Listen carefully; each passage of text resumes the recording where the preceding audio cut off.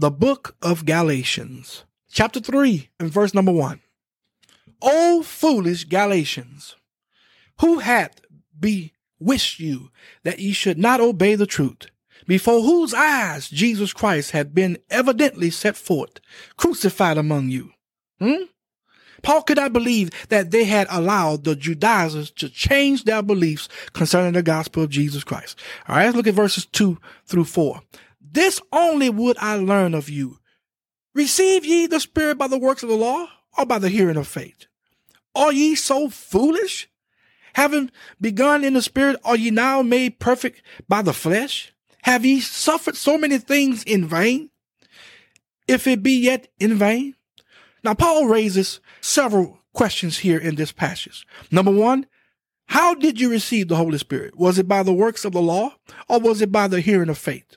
Number two, after you have received the indwelling of the Holy Spirit by faith, are you now made perfect, justified, or complete by the flesh, by your works? Number three, are you going to let all of the things you have suffered come to naught, to nothing?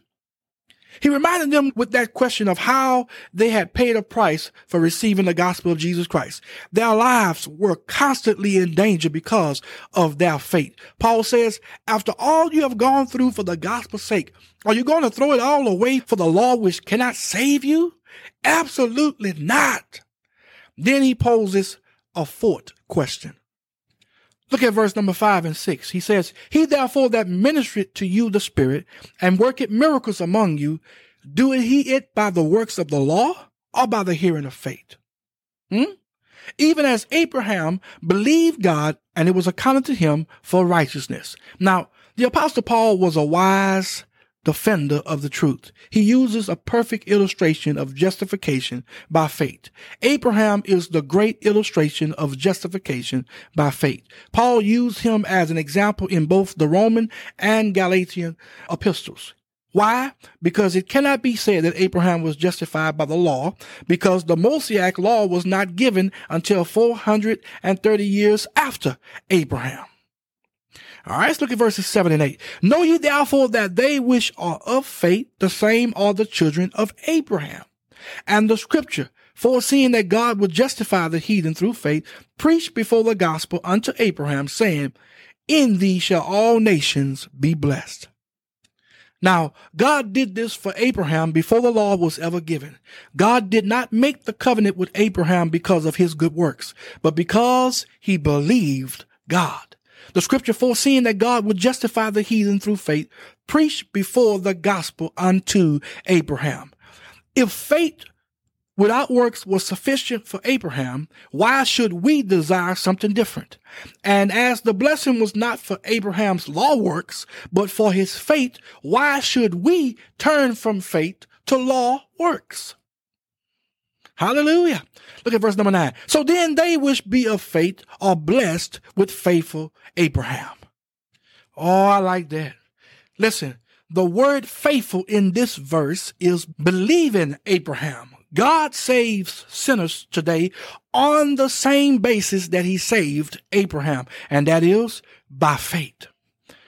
All right, let's look at verses 10 and 11. For as many as are of the works of the law are under the curse, for it is written, cursed is every one that continueth not in all things which are written in the book of the law to do them.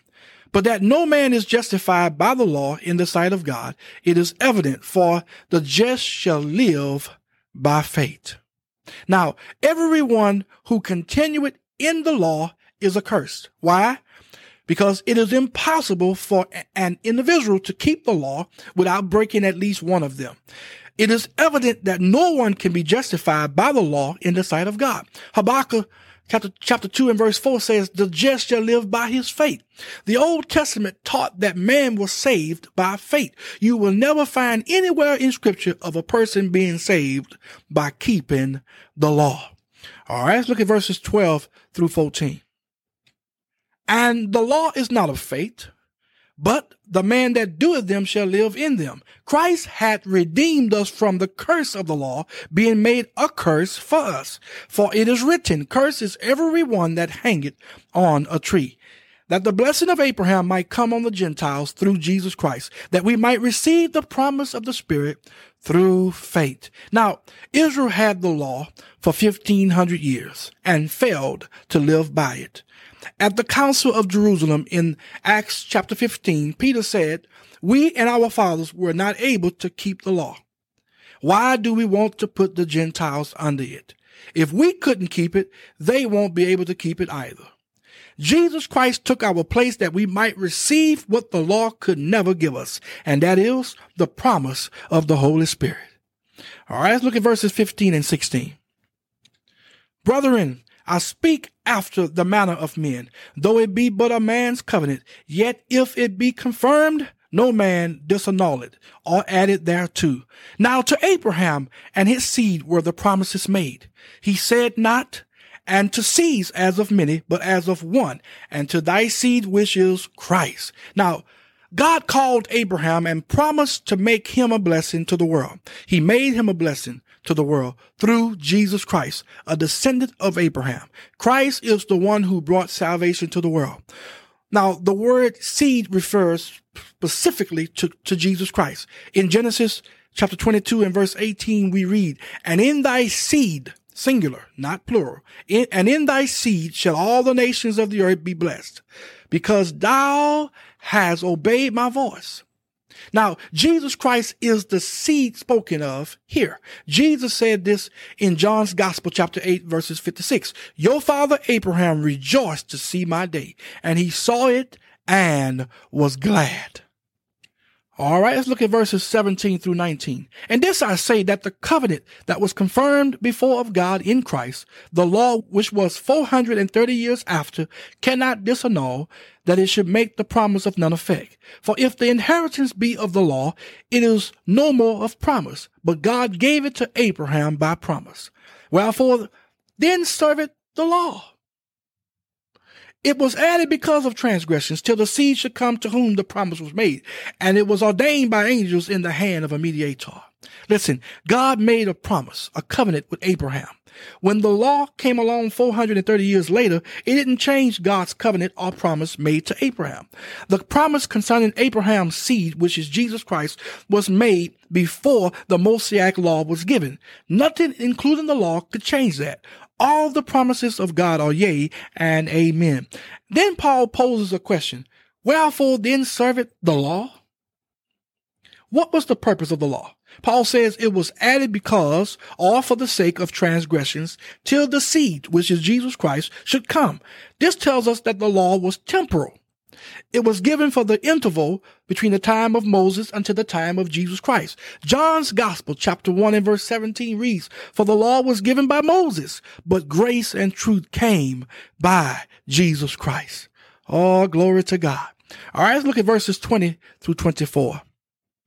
"Now a mediator is not a mediator of one, but God is one. Is the law then against the promises of God? God forbid. For if there had been a law given which could have given life, verily righteousness should have been by the law. But the scripture had concluded all under sin, that the promise by faith of Jesus Christ might be given to them that believe. But before faith came, we were kept under the law, shut up unto the faith which should afterwards be revealed.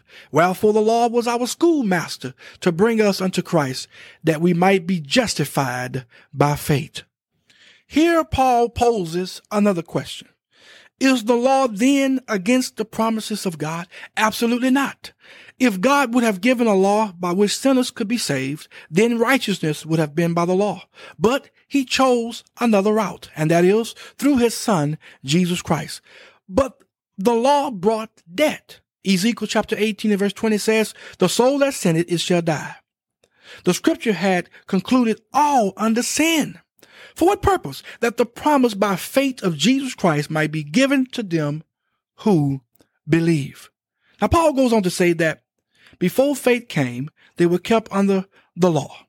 Again, Paul shows that the law was only temporary until Jesus would come.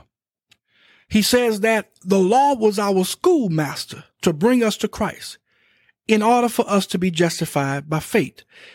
Romans chapter 4 and verse 5 tells us, "But to him that worketh not, but believeth on him that justifieth the ungodly, his faith is counted for righteousness. Listen, God refused to accept the works of man for salvation. God says that all of our righteousness are as filthy rags. The law was not given to save sinners, but to let them know that they were indeed sinners. The law does not remove sin. It reveals sin. The law does not remove sin. No, it reveals sin. All right, let's look at verses 25 and 26. But after that faith is come, we are no longer under a schoolmaster, for ye are all the children of God by faith in Christ Jesus. Now, the word schoolmaster here means something different than what it means today. It meant a servant or a slave who was a part of a Roman household. In the home of a patrician, a member of the Praetorian Guard, or the rich in the Roman Empire, were slaves that cared for the children. When a child was born into such a home, he was put in the custody of a servant or slave who actually raised him. He would put clean clothes on him, bathe him, and feed him, and so on. When the little one grew to a certain age and was to start school, this servant was the one who got him up in the morning, dressed him, and took him to school. That is where he got the name of schoolmaster. The Greek word for schoolmaster is paid-agos. Paid has to do with the feet, and we get our word pedal from it. Agagos means to lead. It means that he takes the little one by the hand, leads him to school, and turns him over to the school teacher. This servant or slave was not capable of teaching him beyond a certain age, so he took him to school. Now, what Paul is saying here is that the law is our paid agagos. The purpose of the law was to lead or bring men to Christ. How? It revealed to man that he was indeed a sinner in need of a savior. Then he says that we are all the children of God by faith in Christ Jesus. All right, let's look at verse 27. For as many of you as have been baptized into Christ have put on Christ. Now, the baptism of the Holy Spirit places you in the body of believers. 1 Corinthians chapter 12 and verse 13 reads, For by one Spirit are we all baptized into one body, whether we be Jews or Gentiles, whether we be bond or free, and have been all made to drink into one Spirit. Listen, God sees us in Christ. Therefore, he sees us as perfect. All right, let's look at verse 28. There is neither Jew nor Greek. There is neither bond nor free. There is neither male nor female, for ye are all one in Christ Jesus. Now, God is not a respecter of persons. We are all equal in his eyes. We have all been made one in Christ Jesus. He does not see gender or status. Jesus brought about equality. Glory to God. He brought about equality in his body. All right, let's look at verse number 29. And if ye be Christ, then are ye Abraham's seed and heirs according to the promise. Now, how are we Abraham's seed? Abraham's seed is Jesus Christ. We belong to Jesus Christ and are heirs according to the promise.